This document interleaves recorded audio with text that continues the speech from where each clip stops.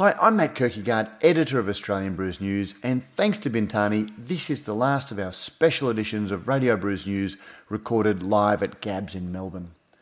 Our partnership with Bintani enabled Brews News to take our mobile studio to GABS and capture some great conversations with a wide range of people in the beer industry. As we've remarked in the past, there were some audio challenges involved in recording from the GABS floor, but hopefully you'll appreciate those challenges and understand that the conversations were well worth getting. Today we have a couple of shorter interviews with some of the unsung members of the brewing industry. People who, as you will see, generally let their beers do the talking and are quite reluctant in front of a microphone. First, we have Grum from Exit Brewing. We weren't able to tease Grum's real name out of him, but we were able to learn the background to Exit Brewing, his approach to brewing, and his reaction to picking up a couple of gold medals at the Australian International Beer Awards the night before. We also get his thoughts on why brewing is so attractive to refugees from the IT industry. It's a thoughtful chat with a quiet character. Enjoy this chat with Exit Brewing's Grum.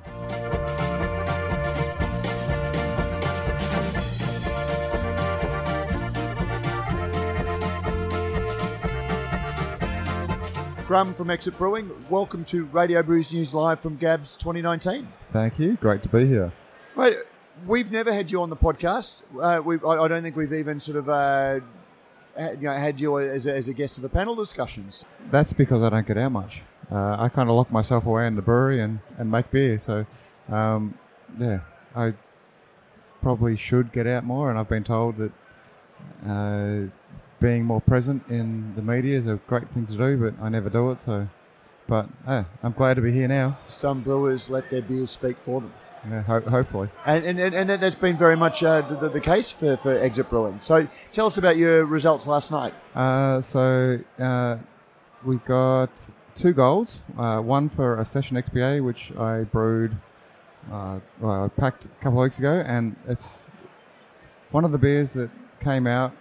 Like every time you brew a beer, you're always batch to batch going, how's this one going to come out? There's always very slight variations, but as far as results go, for me, it was a beer that I was as happy with as any beer I've brewed in probably 2 years. So I just felt it was spot on. It is a mid-strength at 3.5%, but it tastes like a full pale ale. Got a really great hop aroma. The body stands up really well. So, stoked to get a gold on that. And the milk stout we've been doing. Just before you move on to the milk stout, I just want to. One of the things that is endlessly fascinating is beer style names, and for a long time I used to say that a Session IPA is basically a badly unbalanced pale ale. Yeah. So talk to me. So XPA is a style that doesn't exist. Is it? Well, yeah. XPA isn't really defined. So the X goes for extra, and the thing is, there can be lots of different things. So some people go it's extra hoppy. Some people say it's extra light or extra pale. I guess ours is both. So it is a very hoppy version of a mid-strength beer. It is very pale. It's kind of by design. And we've put the Session in front of it because I guess by design most of our beers are very flavourful, and we brew beer for the experience rather than the amount you're going to drink. So this one particularly we've dialed down a little bit, but I think it finishes really well. As I said, I'm so happy with this beer that that's pretty much all I've drunk for a couple of weeks, which is great because good beer week especially, trying to stay on top of your life while having events every day. It's a great thing to do. Absolutely. Well, I'm rehydrating with anything that's mid-strength, 3% sour, because a little bit of acid on the vocal cords with all of this talking. And I think we've kind of learnt that from our history and how we fell in love with beer. When we were living in the UK, we went to Belgium a lot, so it was our kind of experience of trying new beers. And the problem with Belgium is there's a lot of doubles, triples, quadruples. So we worked out that anything below an 8% is basically a light beer in Belgium. So you go to festivals, you're trying to sample several beers. loving them, enjoying them, but you have to stay on top of your life. So, and that's how we discovered sour. So, Cantillon was a gateway to probably the best beers in the world. That at the time, 8 or 10 years ago, not a lot of people were drinking them. But it's an amazing flavour profile. Also a palate cleanser, and at 5%. So it's a great experience. And that's interesting because I've been to Belgium as well and to Germany, and I've noticed that the way that they drink is very different to Australians, whereas we're almost conditioned that you're just constantly lifting the glass, and so there is a pace and a tempo of drinking based on what we drink. But when you go to Oktoberfest, and I was at Oktoberfest with a bunch of Germans who were in the marketing board, and I was on my very best behaviour. I didn't want to be one of those Australians, and so I was drinking what felt like a forced slow pace. And even so, I was drinking at half the speed of my German hosts, and yet they were uproarious. They were sort of standing up and dancing and having a great time. And I've noticed the same about Belgium. When you're drinking an 8% beer, you'll drink that over an hour, whereas I would be hard-pressed to force myself to slow down to drink a beer that way. A little bit, yeah. And I think the Australian culture is about a shout. So you walk into a bar, you've got a couple of mates, and so whoever's the fastest drinker sets the pace, which is probably not ideal. And especially when you are, if you've got a range of beers and people are enjoying them, it should be about the flavour rather than how much you're drinking. So, it is a very different experience. And it's one of the things I loved about a Belgian beer festival. You'd turn up and they'd have the brewery stalls, and they would have their own individual glasses with gold embossed tops, and just, in Australia you get a plastic cup because that's that's all we can be responsible for apparently over here. But in Belgium, you'll turn up and they'll have a quack stall, and they will give you a quack glass in its little wooden holder, and it's ornate, and it's an interesting way to drink a beer. So, and they've all got their own character to them, and they bring out the aroma slightly differently and the flavour slightly differently. And so the glass is part of the experience over there, which is. How do we change the culture here to make it? Because obviously that doesn't just happen. It evolves over time. But what would you see as the changes that we need to make to change the culture? I think it is changing with the craft beer emergence. There's a lot of people now who it's their experience with beer is it's craft beer. So they're happy to go and have 3 or 4 beers. I guess 20 years ago when I started drinking, it was go to the pub and have how many pots. I was get your Carlton Draft or your VB and drink away with your mates, and it was about the social experience, but it wasn't about the flavour of the beer, it was about the consuming of the beer. Whereas I think that is already changing, and a lot of people now, their beer experience is craft beer, and there's different styles and flavours and aromas and an experience that people can go through. And they can enjoy it for that. And I think if you go to a craft beer bar, particularly, people will go up and they'll interact and talk about the beer and be less about how much they drink and more about the experience of drinking the beer. And it is the process towards the same thing as they do in Europe. Now, before we move on, you started to tell me about your second gold medal winning beer, which was a stout. So the milk stout, which that was the third beer we brewed commercially, which became part of the core range very early on. So last night we took out a gold medal and a trophy for best stout at the AOBAs, which is an amazing achievement, I guess. So it was really amazing. He's more surprised than anything that the milk stout won a trophy against the world's best stouts. So yeah. And there weren't too many gold medal winners in the stout category, if I'm remembering correctly. I don't know. I can't remember. Yeah. There's a few, but yeah. I distinctly remember that Porter only had 1 or 2, but I don't think Stout had. It certainly didn't have the pages and pages that the IPAs had. Yeah, I guess IPAs tend to be the most popular category, so there's a lot more entries as well. So I guess there was like 200 IPAs entered or something like that. I'm not sure how many stouts, but So before we have a little bit of a chat about Exit and the brewery, talk to me about Grum. I've only ever heard you referred to as Grum. It's only ever sort of written about as Grum. Obviously, you weren't christened Grum. So talk to us about that. Okay, yeah, it's a bit of a weird one, and I guess it started as a family nickname, and even my mum calls me Grum, so it's who I am. And then I ended up working with my brother, and so all my work friends stopped calling me my real name, which is a secret, so we can't mention that. So we're not allowed to know. No, we can't break that. Yeah, cone of silence right there. And so my work friends all started calling me Grum, and then my work friends interacted with my other friends in life, and they all started calling me Grum. And it got to the point where I could introduce myself as my other name, which we don't mention.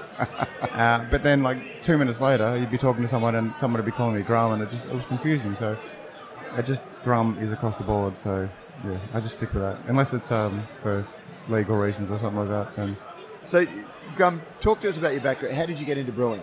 So Exit is named after being ex-IT. So both Fraser and I worked in IT for a lot of years. After probably 20 years working in an office and working in IT, it was a job I enjoyed and worked well with, but I had enough. I didn't want to do another 20 years of the same kind of thing, so I wanted something different. And so I looked at my passions in life. So hobbies, passions, and as I said, living in the UK and travelling to Belgium and trying different and amazing beers, that was something I thought that would be an interesting thing to do. So yes, basically took up home brewing with the idea of I want to understand and do the best I can at this to be able to open a commercial brewery. So spent 5 years. You didn't have a hobby of home brewing that thought, gee, I love this, I'd love to make a living out of it. You actually started home brewing. Yeah, I started with the end product. I wanted to make beer. So I taught myself how to brew and spent several years and moved to Northern Ireland with my wife, who is from Northern Ireland, and spent a year over there basically just brewing and reading and studying and rebrewing and learning as much as I could. So yeah, very much self-taught, but in the direction of absolutely making the best quality beer with the best techniques, and made a lot of friends in Ireland because they like a beer, so worked well. What's the attraction for somebody coming from IT? The industry and the homebrew community are filled with people that have come from a background in IT. What is the attraction of brewing to people with that sort of technical background? I think it's to do it well. It's very analytical. So yeah, you've got to hit your numbers. There's a process involved. It's a very much a problem solve based process. So any issues that come up, it's in a lot of ways, in a different way, but in a lot of ways similar. There's a lot of technicalities. You go, well, how can I do this better? How can I, make this as good as possible? And I guess even more than IT, I've got a maths background as well, and operations research being a problem-based kind of area. That was probably the area that I was most attracted to. So I think it works in well. It's like, well, how can I make this most efficient and best, and get the optimum result from whatever I'm trying to do. And has it delivered on that? Sometimes. And I guess I'm probably my harshest critic, and I always find that it could be better here, or maybe this should have happened, or and I think that's part of the fun of it. Even though it's to everyone's perception, it's like, well, people might go, no, this is exactly what I want. I always think, well, is there a way to make it better? And actually, the only beer that I've brewed in the last 2 years that I am happy with is the Session XPO. So that you won gold for. Yes. One of the things, again, I'm fascinated about why people stay in the industry, and it's a physically demanding industry when you're brewing, but then it's also an it demands a lot of energy because you're not just brewing, you're the marketer, you're delivering half the time, particularly at the start end. And it's an industry that demands a lot of passion to keep that enthusiasm up. Do you have any observations on my observation? Well, you're right. I'll give you that. It's like I've come from a corporate job and had no real idea of what running a business was. So, started off from scratch, brewed beer, and then well, now we've got to sell it. So was out trying to sell it, and have tried a lot of things and have realised I'm not very good at a lot of things. How have you dealt with that? Because that is something, and again, I speak to a lot of people before they pull the trigger on opening a brewery, but they're passionate. They look at the industry, they look at the camaraderie, and you try and sort of say, but it's not all of those things. You're seeing the romantic element of it, but there's a lot of challenges. Yeah. When you've found that there are things that you aren't good at in running this business that you obviously enjoy, how have you dealt with those things? Well, you just have to try your best, I guess. Ideally, you can hire people to do a better job than you, but that's a process of growing and being able to afford to have employees. So we hired a sales girl last week, Luana. So welcome aboard. So that's now a staff of three, or three involved in the business. Because we got Fraser's my business partner. Yep. My wife Alison does a little bit of sales part time while also looking after our two kids.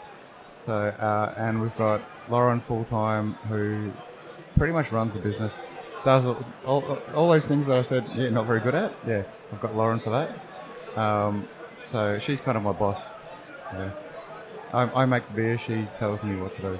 So at that scale, and you brew out of Keiju. Are you invested in their brewery, or what's the arrangement there? Yes, so we're partners in the brewery. I guess the original story is we both had tanks at Cavalier in Derrimut, and I guess Kaiju outgrew their tank.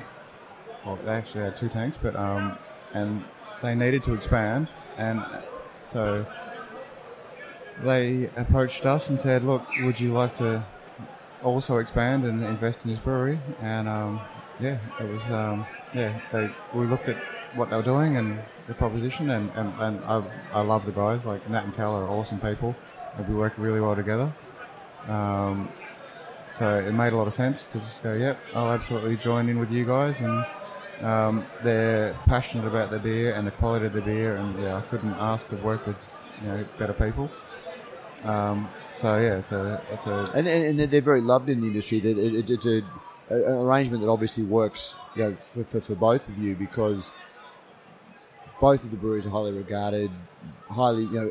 Everyone sort of speaks about the Keiju guys and yourself in very affectionate terms. So you've obviously created a presence in the industry. Yeah, I think we both have a massive passion for the quality of the beer. So everything we do is about making great beer. So most days we interact and we sit in the brewery and we say, how can we make this better? And so it's always assessed. I guess you got a partner to bounce off. So you can do your best job, but often you need another input or another piece of knowledge or another head to bounce things off, and it works brilliantly. There must be challenges at the same time coming from a corporate environment where you're getting a regular paycheck. You don't have to run the business; you just serve the business. And now you are doing everything, but then also you're reliant on everything that comes through the business to feed your family and pay your staff. And you're a very small business that is subject to the fluctuations in the marketplace day to day. How do you deal with that, or what's that like? It can be really hard, and even seasonal factors affect you massively. So I think we're actually really lucky in that we have got the milk stout, because winter tends to be a slow period for selling beer, whereas luckily as a business model, not by design, just by luck, the milk stout sells great in winter, so it keeps that cash flow going that you need to survive. But yeah, month to month, it can mean I just don't pay myself, and that's what it is. So yeah, luckily I've got beer at the end of the day. I feel exactly the same way. That's the thing. You pay your staff first, and there are some weeks that you're eating mince on toast because you can afford mince on toast. Well, I'm never quite sure how long it's been in the freezer as the only thing. So, is there light at the end of the tunnel for a business exit side? Again, I love looking at the journeys and the passions, and sometimes I look at as a business you've got startup capital. And when you burn that out, if you can't replenish it somehow, that's the end of the business. And I also see passion as being a separate bank account of startup capital. And you do see businesses that run out of passion, and it's a harder thing to top up sometimes. And that's a good point. I think luckily we've chosen something that we do love. Like, I don't think I'm ever going to fall out of love with beer, like good beer. And could you fall out of love with the business of making it though? It can be really hard, and it is, and it takes up a lot of time. And sometimes it's like, well, I would like to spend more time with my family. I'd like to do lots of different things. But I still love the beer. I love the process. I love, it's something like last night winning a trophy at the AOBAs. That gives it a nice little top up. It's like, you get recognised by your peers, and it's. I guess that you say there's a level that drops, but that gives it definitely a boost and a top up, and you go, well, and something like beer events like this, you go around, you talk to people who are passionate as well, and it's infectious. So they're having, especially I guess for me being the old man, I'm 5 years down. But having a new brewery start up, and it's their first beer, it's their first festival, it's their first whatever, and it's our first beer, try this, and it's like, it's really good. It's like, it's great. So that keeps the passion going, I think. Look, there's a little Belgian brewery up on the Gold Coast near where I'm from. They brew out of their garage. They're a Belgian couple that came out, started a little brewery, and before they came out from Belgium, they had an engineering firm. And I asked them a very similar question, and they said that they ran their engineering firm and had all the same challenges and things like that. But they said at the end of the day, when we made something that we were proud of, the customer put it in a cupboard. It was a piece of engineering. So they went in the cupboard, and that was that. When we make something that we're proud of now, we get to see somebody enjoy it, and you see the pleasure on their face, and it's just so... And I guess for me, that's a massive turnaround. And like, I used to effectively put out electricity bills. It's like, yes, that's a really good electricity bill, but no one's happy to see it. No one's like... So, at the end of the day now, I make beer, and I'm happy with that, and I think everyone else is as well. Everyone would rather have a beer than an electricity bill, right? So, even if they have to pay both. Yeah, there you go. Where's my value? So what's next for Exit? You're still sharing premises. Is the dream ultimately to have your own brewery, or you just sort of want to grow with the Kaiju guys? Or we thought about both. I absolutely love being symbiotic with the Kaiju guys. And I think it makes us both better. So at the moment, I'm enjoying that. I have thought about the idea of getting a brew pub, probably somewhere down a peninsula, and doing that as well. We've got the bar in Richmond already, so I don't think I would do anything in the city based on it's not commercially viable. But I'm enjoying the experience of brewing with the Kaiju guys. As for beers, we've got a double milk stout in tank, which I brewed that a couple of years ago, which is it probably works well. We're winning a trophy for the milk stout at the moment, and then I'm sure people want to try the double milk stout. So Oh, Grum, thank you very much for joining us. And as everyone can probably hear in the background, The session has ended. So we're between sessions at GABS, and this is the best. So we should have been recording all of this. It's nice and quiet. It is no giant Jenga.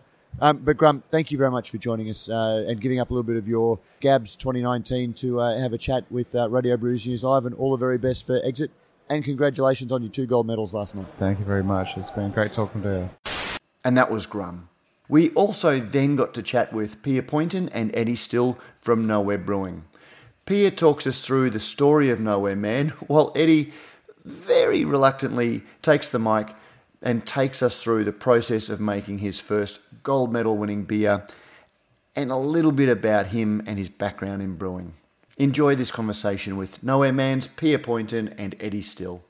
Welcome to Radio Brews News Live, Eddie Still and Pia Poynton from Nowhere Man Brewery from Western Australia. Hi, thanks for having us. Well, Pia, you're no stranger to Radio Brews News. You've been a guest before, and I think even a co-host with us previously. You've been our WA correspondent previously, reporting on everything that's happening in WA. Yeah, I have, absolutely. But now you are at Nowhere Man Brewing. Yes, yep. So been just about a little over a year now, and we turned 2 in July. So it's been a really awesome journey. Very exciting. And last night, we're recording this the day after the Australian International Beer Awards 2019 were announced.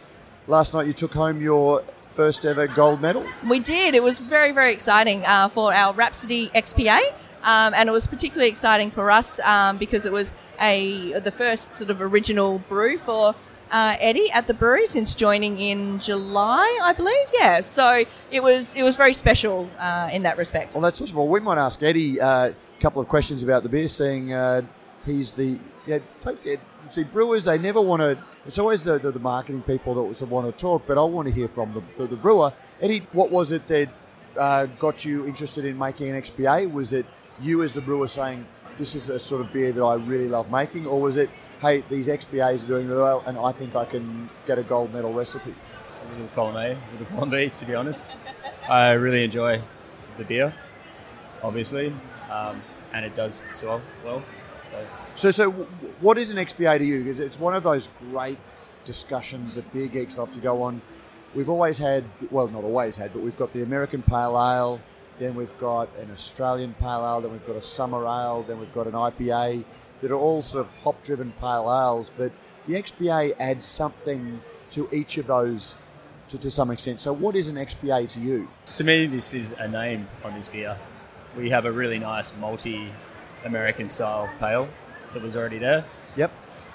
But I prefer a not so malty, fruity pale. So you lighten the body out a little bit? Yeah. So this is just my version of a pale ale, to be fair. Okay. But you can't have 2 pales, so one's an XPA. And then it was your chief of communications who sort of said, hey, let's slap an XPA. All the cool kids are drinking XPA. Not so much. It definitely falls in the category. Okay. Well, obviously it does. It won a gold medal. Yeah. So you lighten the body a little bit. How did you do that?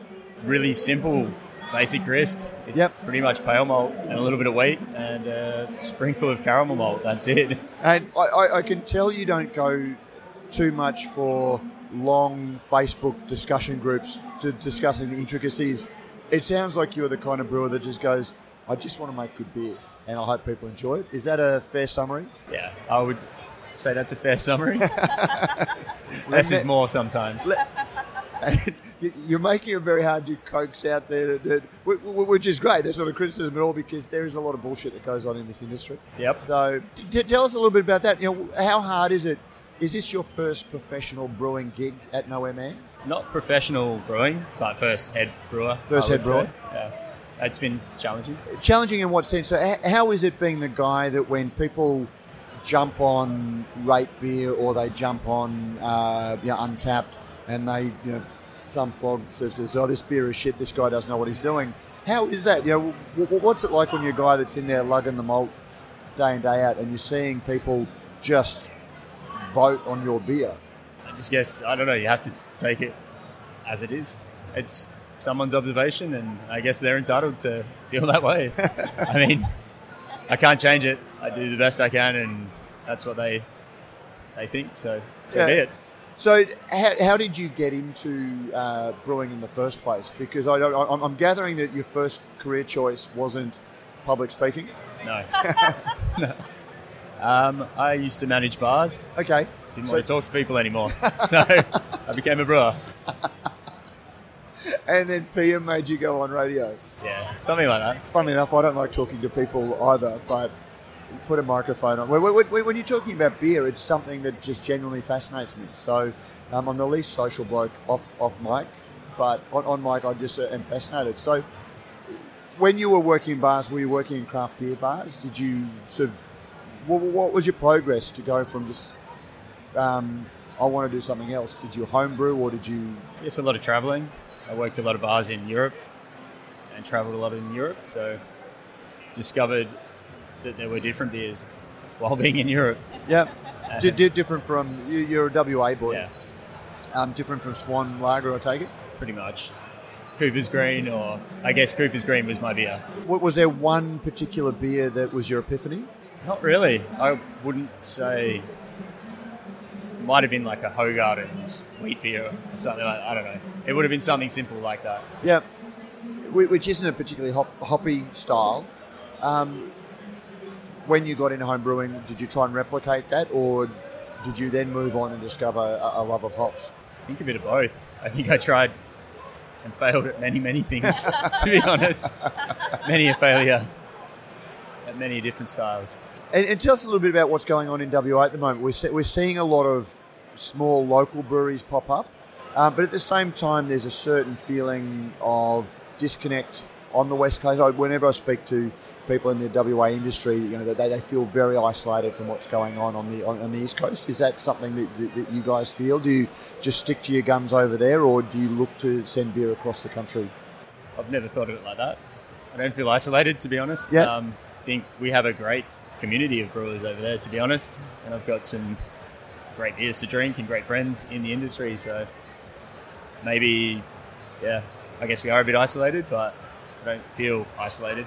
It's a state of mind. You got anything in the pipeline, you guys, anything new and to be released? There's a stout fermenting as we speak, a new mid-strength.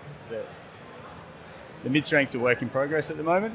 It's kind of every batch is a little bit different until we find one we are going to settle on, I guess. There's, the GABS beer's just come out, which is quite interesting. Tell us about your GABS beer. It's a dark beer de gar, I guess, with a lot of dried figs, some port, and oak barrel, like vanilla, French oak. Yeah. Does that go back to your time through Europe, just that beer de garde style, or...? Yeah, it's something I definitely found and appreciated over there.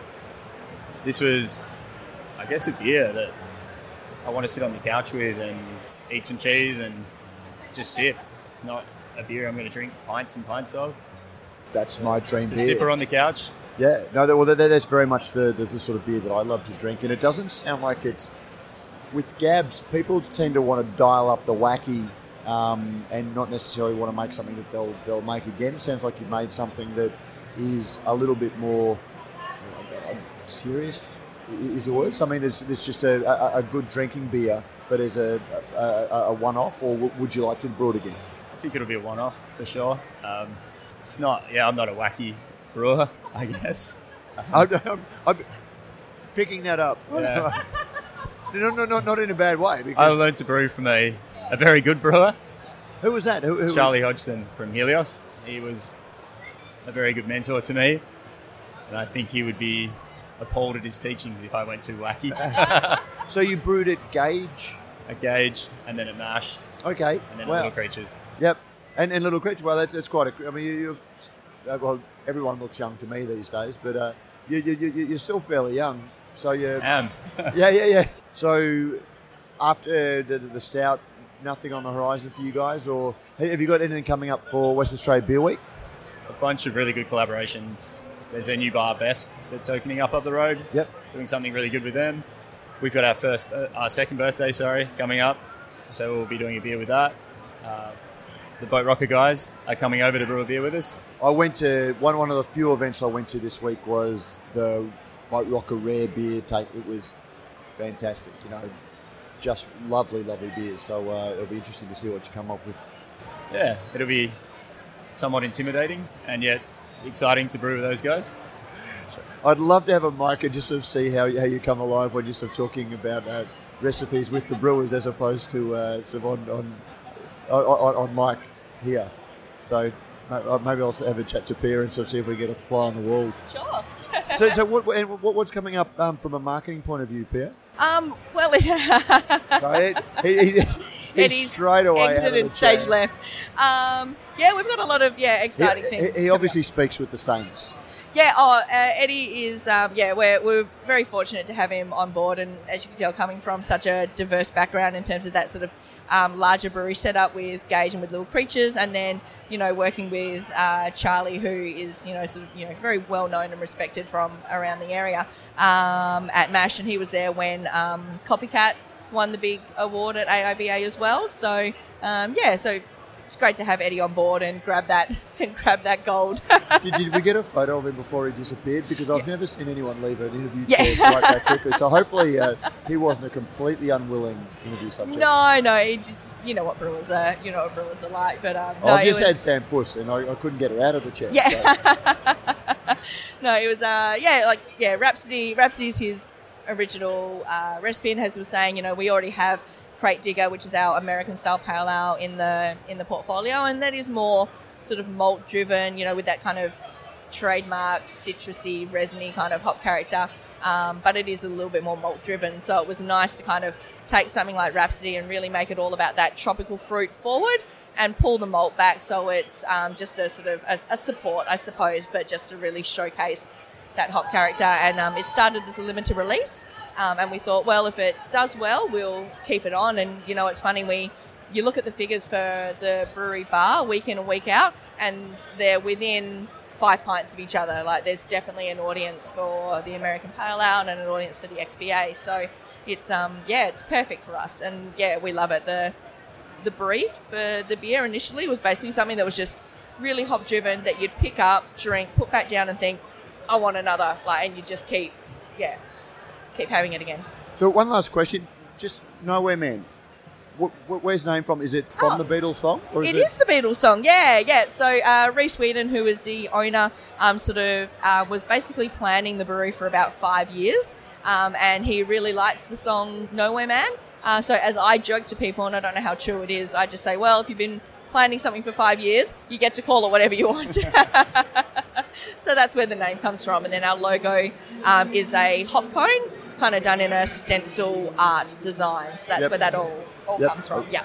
Really looking forward to getting over. We are going to be back. Actually, again, thanks to Bintani, we're going to be recording live from West Australia Beer Week and at the trade show. So hopefully we can sort of catch up with you and Reese and check out some of your collaborations when we're over there. Yeah, that would be fantastic. You're welcome at the brewery anytime, so come down. I'd love to. Thank you very much.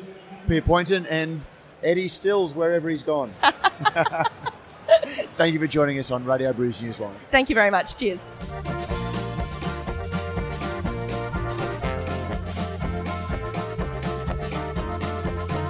And that was Nowhere Man's Pia Poynton and Eddie Still.